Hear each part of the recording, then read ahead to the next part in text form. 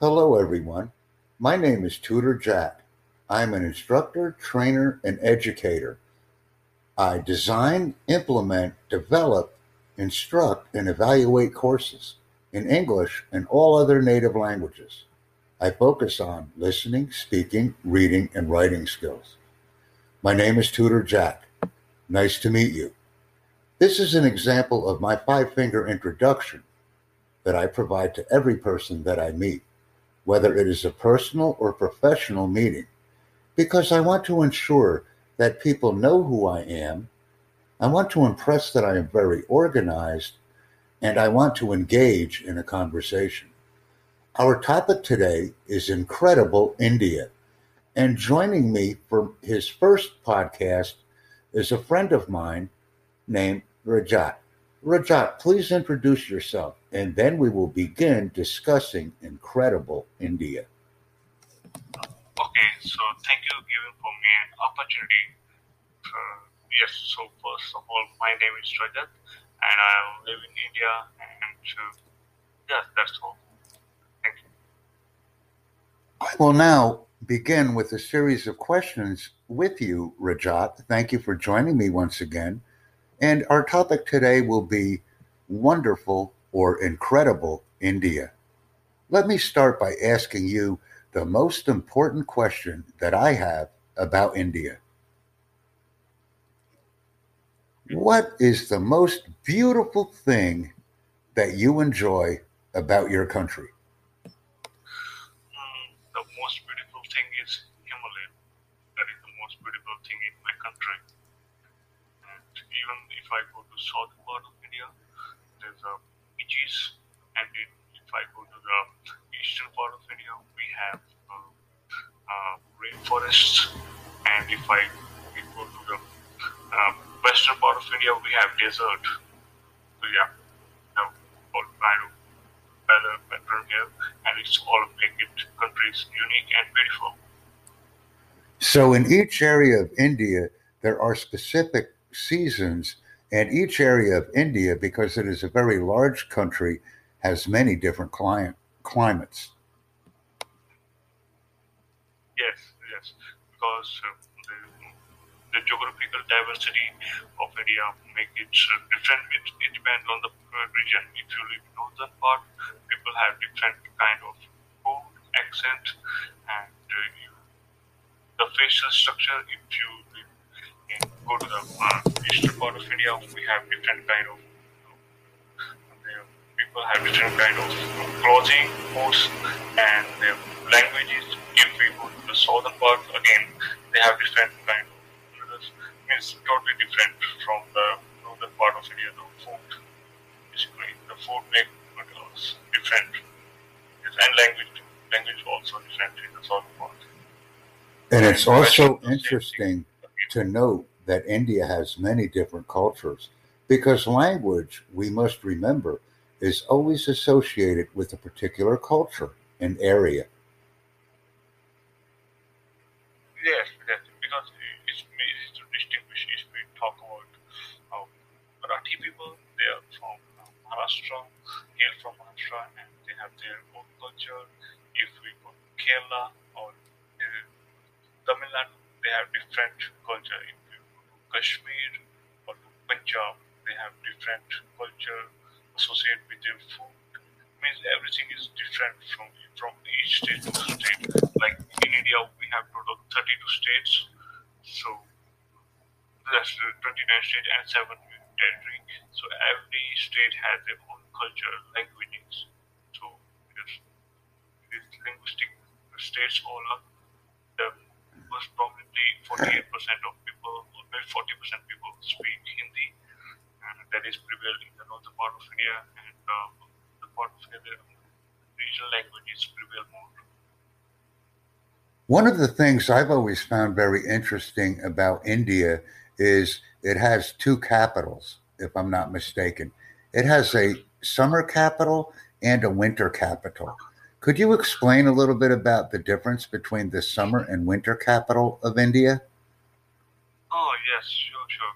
Yes, before independence, before 1947, India has two capitals, like one is in Shimla, that is situated in my state, and another capital is in New Delhi, that is still regular.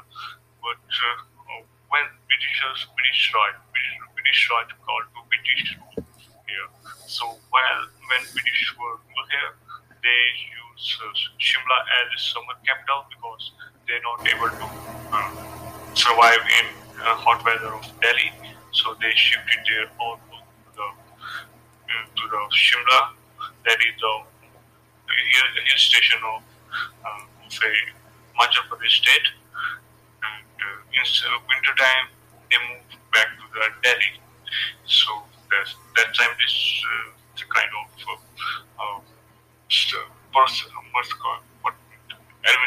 administrative structure prevailed that time before 1947. But now Delhi is the only capital of India.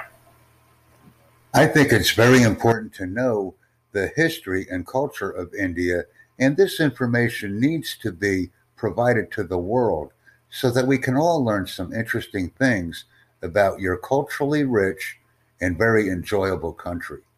And by providing us with this information, we are able to broadcast using the podcast technique and make it an interesting learning experience for everyone.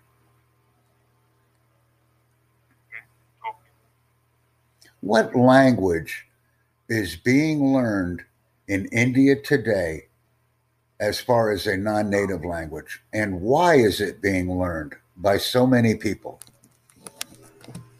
Yeah, so first of all, we need to go to the grassroots of the why people learn non-native language. That is predominantly the language outside of the national language is native language is English, no doubt.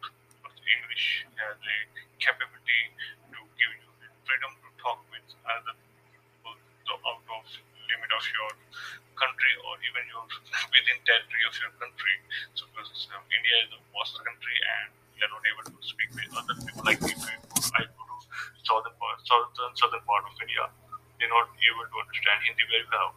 So we need to talk with them in either in their native language or in English. So it is mandatory nowadays to learn English more and more. And even if we go to MNC's company to give if you want to crack some interviews, we need English as because English is now primary language in the multinational companies. So yes, it's definitely for people to learn this language as they heard. So generally, people not able to speak very well there. So they always try to. I find it very easy to understand the reason for learning English now in India. And the number one reason that so many people are learning English is because of the many different languages and dialects that are used in India. Many Indians do not understand these different dialects and languages. So they are using English to communicate with other Indian people. I find this to be quite amazing. And it's something that I was not aware of prior to starting this podcast with you. So I am learning so much information from you today, Rajat, and I find all of this information to be extremely valuable.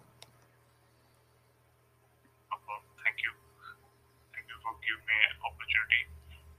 And I hope this message will spread all over. And even in India also. I usually like to limit my podcast to 10 minutes or less.